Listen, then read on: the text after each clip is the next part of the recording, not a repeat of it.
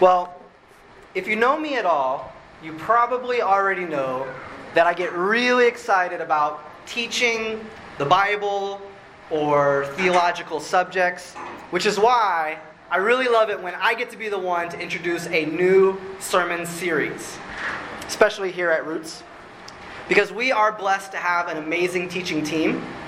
Not only is our teaching team diverse, having both men and women, as well as different ethnicities and cultures, but we also have a diverse team in our communication styles, in our experiences, and in the wisdom that we bring to each sermon. So every time I get to introduce a new teaching series, I'm excited to learn from the other teachers on the team. Next week, we are kicking off a new teaching series that will lead all the way up until Lent. That means it'll be 8 weeks long, because Ash Wednesday is February 26th this year. And I'm really, really excited about this new series. It feels very timely, and it feels like it has the potential to be a series that will have a disproportionate impact on our community and perhaps even beyond our community. So starting next week, we're going to begin exploring the journey that many of us have been on for many years. But we don't often talk about this journey in public. We don't often talk about it from the pulpit, so to speak. I'm talking about the process of deconstruction. Deconstruction is a very popular word these days. You can hear a lot about it, especially among younger Christians in the United States and the broader Western world. And especially, I would say, since 2016, when a lot of younger, especially evangelicals in the U.S., have been forced to rethink a lot of what they've been taught due to, in part, the resurgence of white nationalism and its connections to evangelicals as a voting bloc. But there's a lot of other areas that people have been on a journey deconstructing too. I want to say that deconstruction is also a natural part of one's faith journey. It's a natural part of no longer taking for granted what you've been taught by your tradition, but exploring the truth for yourself. Deconstruction doesn't necessarily mean rejection. Deconstruction can be a precursor to rejuvenation. For example, one of the very few kind of shows that my whole family can watch together are these fixer-upper type shows. Anybody watch those shows? Yeah. One of our favorite fixer-upper type shows is Good Bones. Anybody watch Good Bones? Good Bones is a fixer-upper show featuring a mother and daughter flipper team in Indianapolis. They call themselves Two Chicks and a Hammer. And as you could probably tell from the name of the show, they buy old, dilapidated houses and they fix them up and sell them for a profit. Usually when somebody says that a house has good bones, that's probably the only thing that's good about the house. Everything else is not good. And so that's the kind of houses they buy. In one episode of Good Bones, the viewer is taken from, ew, look at this house with all this trash piling up, broken toilet, foundation with a huge crack in it, snakes in the vents. That happened at least on one episode. From there, all the way to the big reveal at the end of the episode, when new potential buyers are walking around the house saying, wow, look at these marble countertops. That's all in one episode. But in order to take a house from dilapidated eyesore to a safe and beautiful home, you have to go through demo day. And that's like one of my favorite parts of the show, is demo day. Demo day is when the whole team shows up and they're like in their gritty clothes and they've got the like big tools ready to tear down walls and break everything down. A house on Good Bones will have to be stripped down usually to the bare studs and have walls torn out before the reconstruction process can begin. Sometimes the foundation even needs to be repaired. But there's no getting to the new hardwood floors and the open concept living room without exposing all the hidden damage that's underneath. What shape is the electrical in? What about the pipes? That's what deconstruction in our faith is like. We need to get to the bottom of what we mean when we talk about who Jesus is, what the Bible is, what heaven and hell is, and a whole host of other core components of our faith. And not only do we need to discover these things all over again, we need to have them refined. We need to know that they're not just attractive, but they're strong and robust. So starting next week, we're kicking off a new series that we're calling Refind, which is a bit of a play on words. It's both to find again and to make better. Discovering the Jesus way after deconstruction.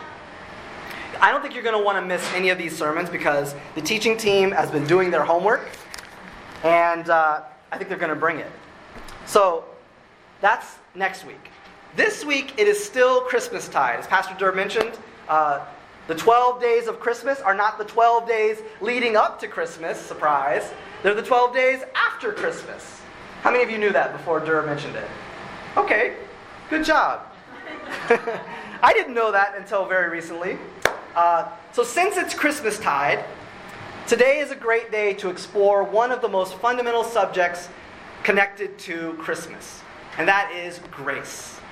Christmastide is all about God's grace, because it's about God the Father sending God the Son in the person of Jesus of Nazareth, born the Messiah to be the Savior of the world. The reason that we celebrate Christmas by giving each other gifts is because Christmas is the celebration of the greatest gift ever given, God's gift of Jesus into the world. So this morning, in honor of this theme, I'm going to share a few thoughts that I've had about grace, and I'm going to share from a couple of passages that have been on my mind a lot lately.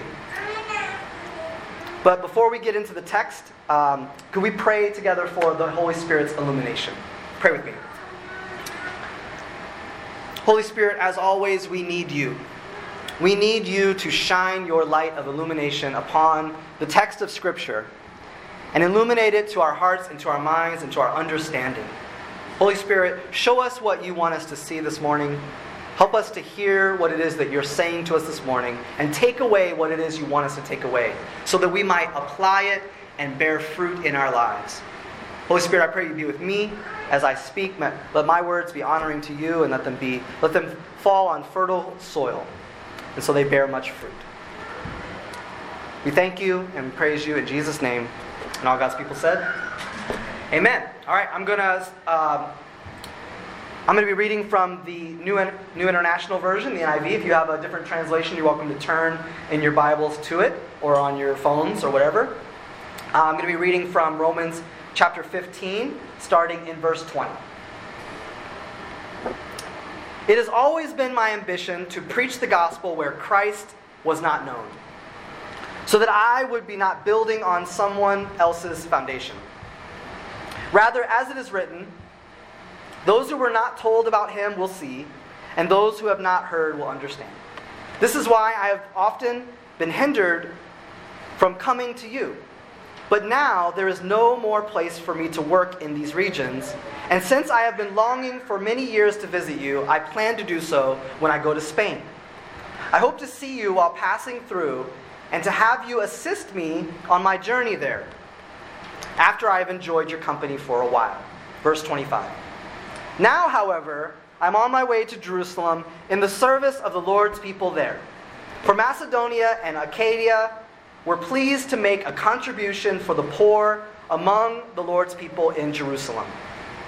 They were pleased to do it, and indeed they owe it to them. For if the Gentiles have shared in the Jews' spiritual blessing, they owe it to the Jews to share with them their material blessings. So after I have completed this task and have made sure that they have received this contribution, I will go to Spain and visit you on the way. I know that when I come to you, I will come in the full measure of the blessing of Christ. What Paul is talking about here is often referred to simply as the collection. Back when Paul was just starting out his evangelistic and missionary ministry, he began leading many non-Jewish people, Gentiles, to Jesus and to faith in Jesus. And this raised a significant question. Can non-Jewish people become followers of Jesus without first becoming Jewish? Do they have to convert? There was a significant portion of the church at that time that believed Gentiles had to first become circumcised and vow to keep the entire Torah in order to become disciples of Jesus. And this is what the Jerusalem Council is all about in Acts 15, if you're familiar with that passage.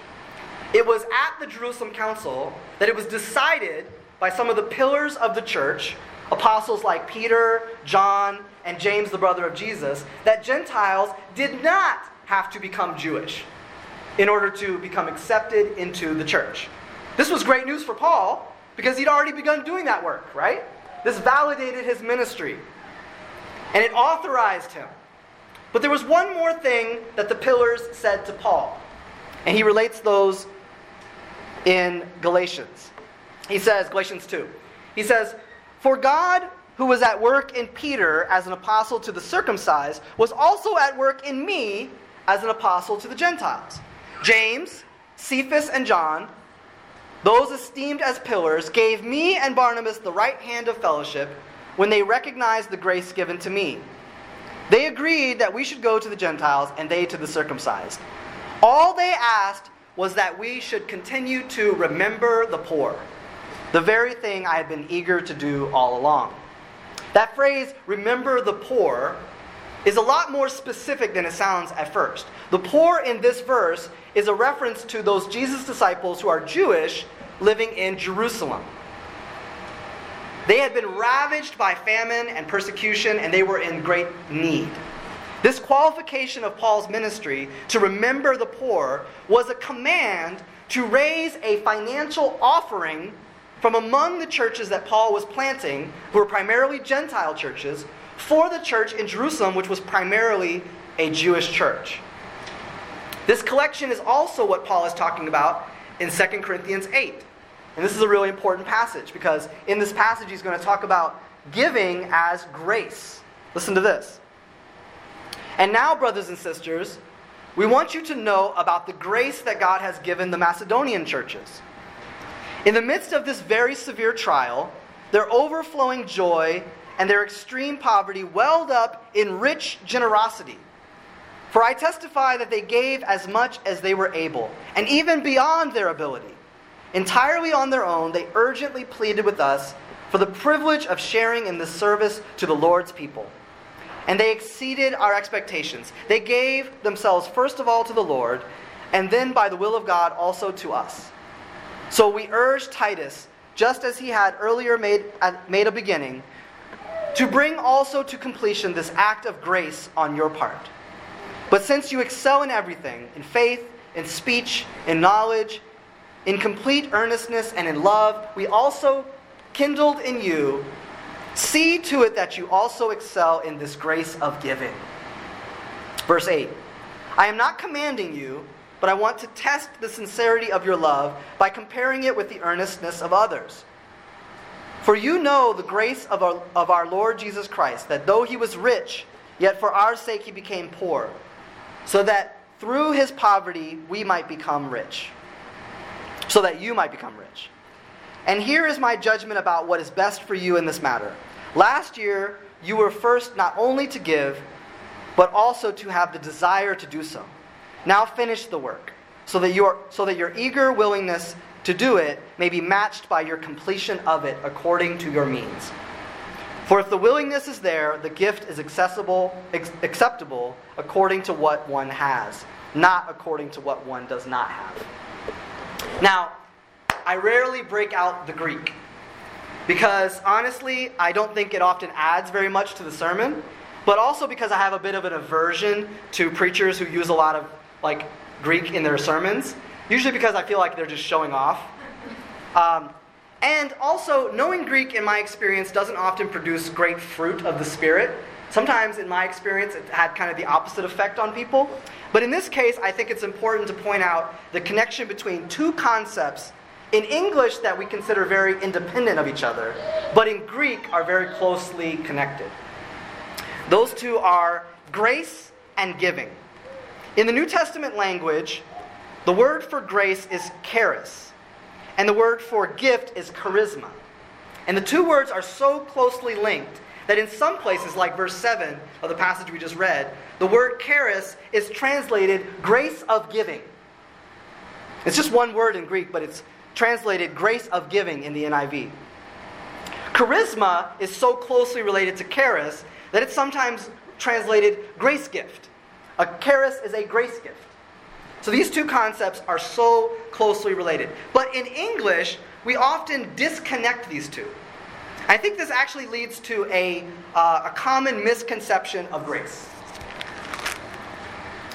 In modern Western culture, particularly the United States, the concept of grace has often been associated with unmerited favor. Anybody ever heard that? Grace is unmerited favor, or an unconditional gift.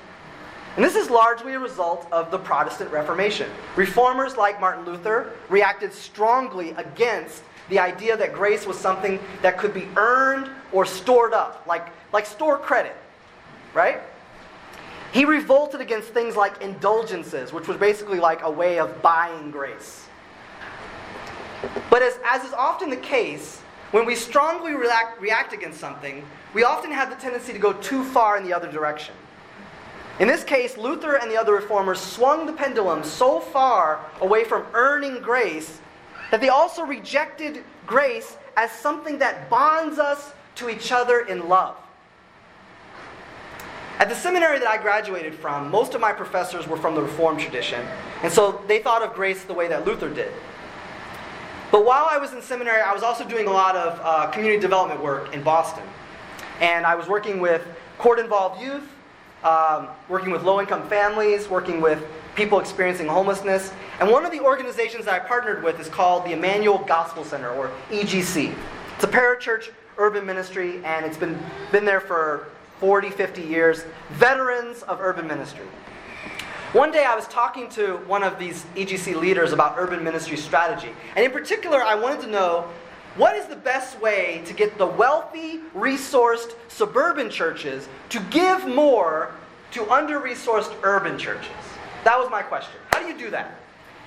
And I'll never forget the word that she used, because it was the first time I think I'd ever heard that word in the context of ministry. She said what was desperately needed was reciprocity. And I was like, come again? Reciprocity? How exactly do churches in the urban core who are financially strapped give to the wealthy churches in the suburbs who don't need it? How does that work? And she helped me understand that money was not the only kind of resource. That there are a lot of ways that urban churches could offer suburban churches resources that aren't monetary. And there could be reciprocity between the two. And much of the resources that urban churches have are far more valuable than the checks that suburban churches can write. And that's what I believe that Paul is talking about here in the rest of this passage, the one from 2 Corinthians. Here's the end of that passage. Our desire is not that others might be relieved while you are hard-pressed, but that there might be equality. At the present time, your plenty will supply what they need, so that in turn, their plenty will supply what you need. The goal is equality. As it is written, the one who gathered much did not have too much, and the one who gathered little did not have too little. Paul's concern here is for economic equality, the sharing of resources with those in need. His theology of giving is very different from the modern concept of charity.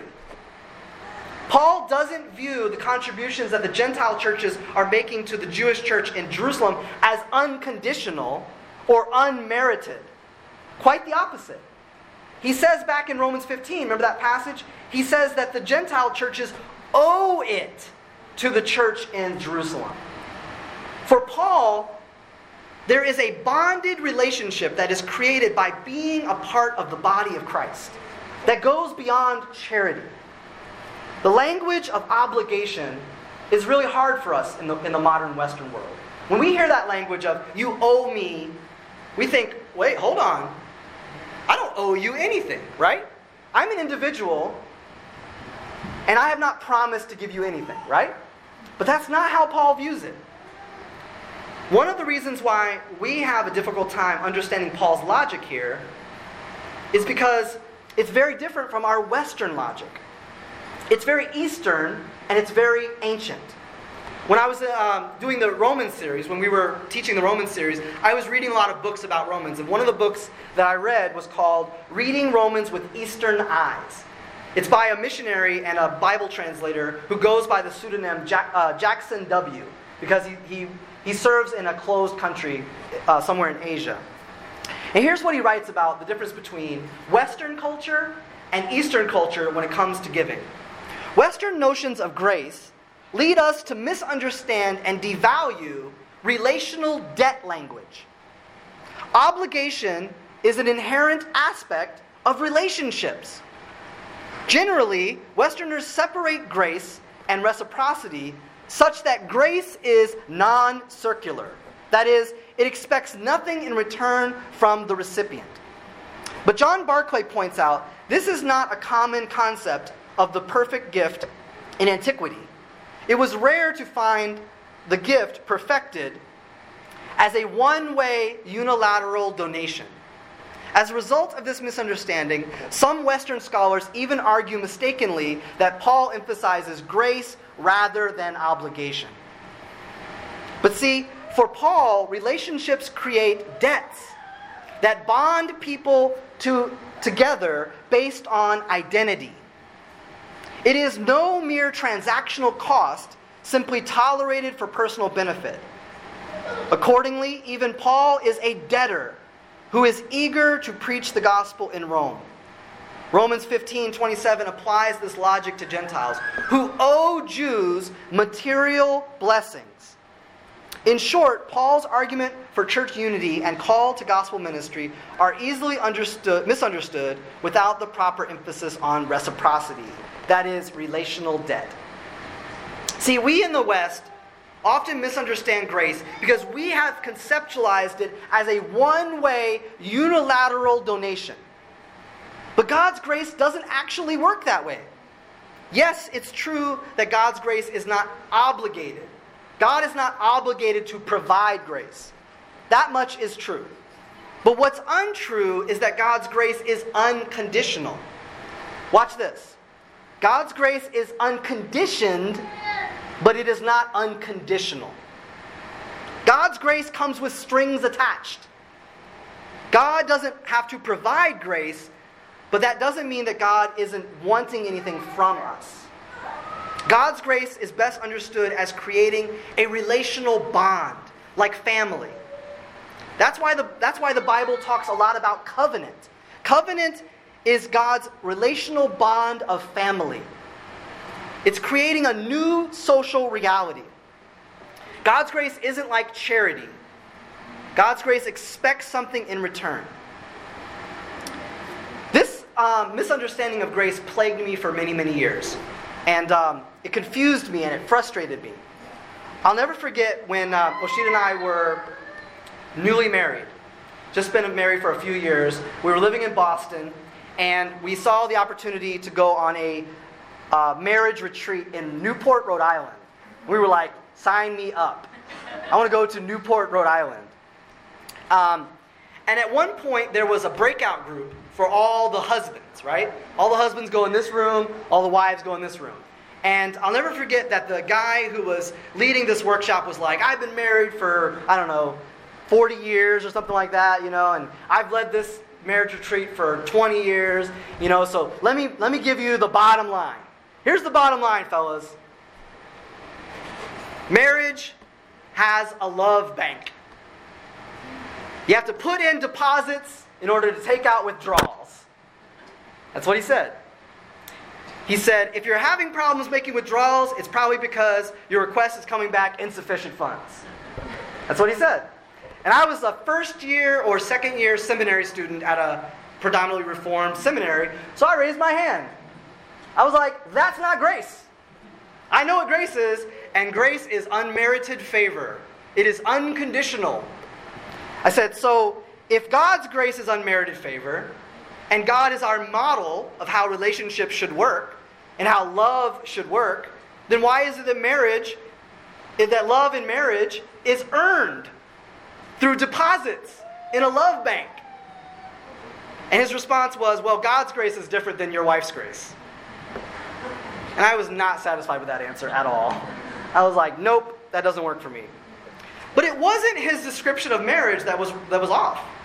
It was my understanding of grace. The tradition that taught me grace was unconditional was not aware fully of how distant their modern Western assumptions were from the ancient Eastern tradition that gave us the New Testament. The New Testament concept of grace is rooted in the ideas that gifts create a new social bond, and that relational debt is a positive thing, not a negative thing. Jackson W. quotes another author who's written a book recently about this called Paul and the Gift by John Barclay. Here's what Barclay says. What distinguishes the sphere of gift from payment is not that it's unilateral, but that it expresses a social bond, a mutual recognition of the value of the person. It is filled with sentiment because it invites a personal, enduring, and reciprocal relationship. An ethos very often signaled by the use of the term charis. By contrast, the one-way gift establishes no relation, creates a permanent, humiliating dependency, and frees the recipient of all responsibility. Do you see that? I saw this false Western concept of grace one time when I was serving in a church that was located in a wealthy Boston suburb. They had a ministry to the one public housing development in the entire town. And they wanted me to head up that ministry. So I'm asking, okay, how does the ministry work? And here's how they broke it down to me. They said, somebody will go to the Panera Bread down the street, and they will gather up all the stuff that they're going to throw away. Bagels and loaves of bread and pastries and stuff. And they'll bring it to the church, and we will rebag it and slap a church sticker on it. And then we will go to the public housing development, and we will deliver these things door to door. And I was like, okay, that's it? That's the whole thing? I was like, what's the strategy here? Are we passing out bread to get to know people so that we can invite them into relationships and get them to come to church and become family? And they were like, no. No, we're not. I was told, we are not trying to invite these folks to church because they probably wouldn't be comfortable at our church. Our church has an average education level of a master's degree. And I was like, well, how do you know what education level they have? That was the response I got. This is the kind of permanent, humiliating position that charity produces. Charity produces this unobligated, I just give you something and you receive it and I'm done. See how that works? That is not how God's grace works. Thankfully, I have experienced the opposite of it. I have experienced the kind of grace that I think Paul is talking about. When Oshita and I were living in LA, and I was serving at a church in downtown near Skid Row, we met a couple that started attending the church. Their names are Blake and Debbie Waltman. There they are. And Debbie was working as a nurse in Skid Row in a small Christian clinic. And Blake is a retired soldier who went back to school to learn how to run a nonprofit. And now they live in Spokane, Washington, where Blake runs a ministry serving homeless youth. And Debbie is starting up a program at a local hospital to treat opioid-addicted patients. While we were still in LA, Blake and Debbie kind of adopted us. They adopted me and Oshita and our kids, and they would offer to spend time with our kids so that Oshita and I could get away. In fact, one time, they actually sent us to San Luis Obispo, to a hot spring, like a natural hot springs resort. And I'm telling you, like, I've never been so relaxed in my life. Every little, cabin had its own hot springs hot tub. Like natural hot springs hot tub. I was like, can we stay here forever? But they would do stuff like that.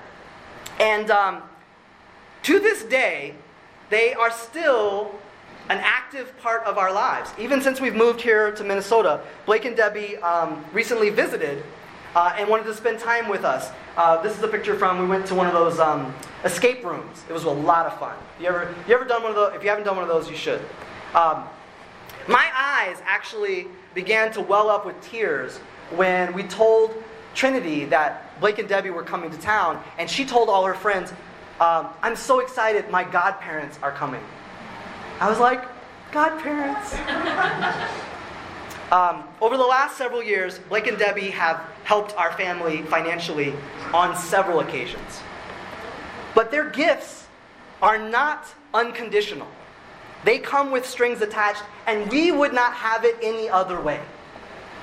We would not allow them to just give us money and then say, we've done our part, we're out of your lives. We are deeply, deeply grateful for their generosity, and it has created a social bond. We are debtors to them in the very best way. We are indebted through our relationship of love. And in reality, Blake and Debbie are actually closer to us than many of our blood relatives. They are our true family. That's how God's grace works. God's grace creates a new social reality, a new family. Over the past 2 years, as I've been serving here at Roots as your pastor, I have seen this grace at work among us. We aren't a community that is satisfied with just cutting a check and sending it to people we don't know.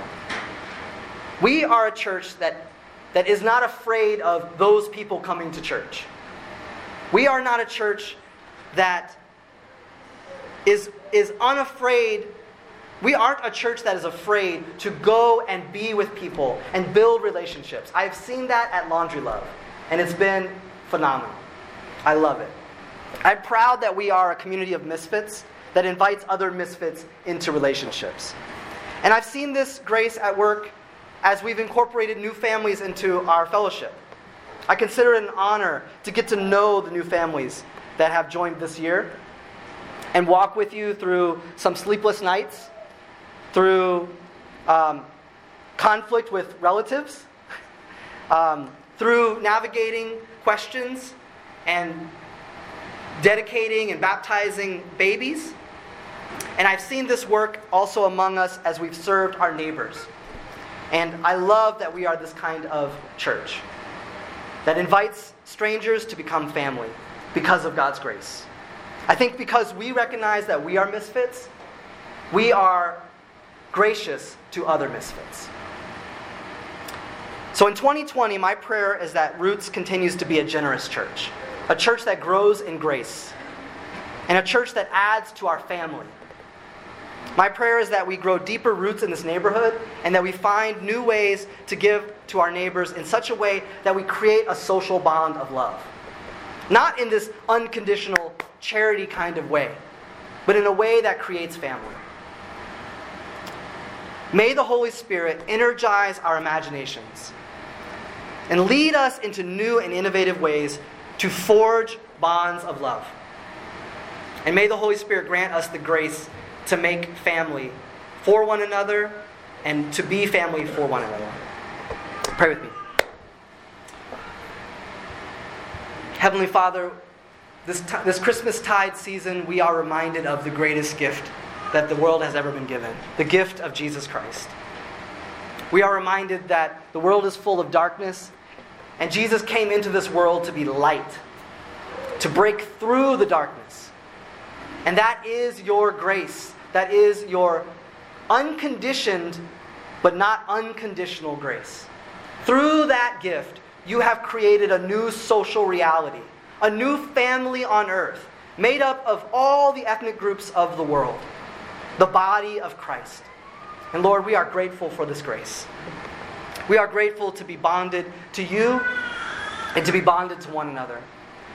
I pray that you would make Roots stronger in this grace, that you would grow us in grace, that we would continue to be open and invitational and inviting others into this thing called faith. And I pray that we would become family for one another, that we would create that social bond, and that we would be debtors in love in the best of ways to one another.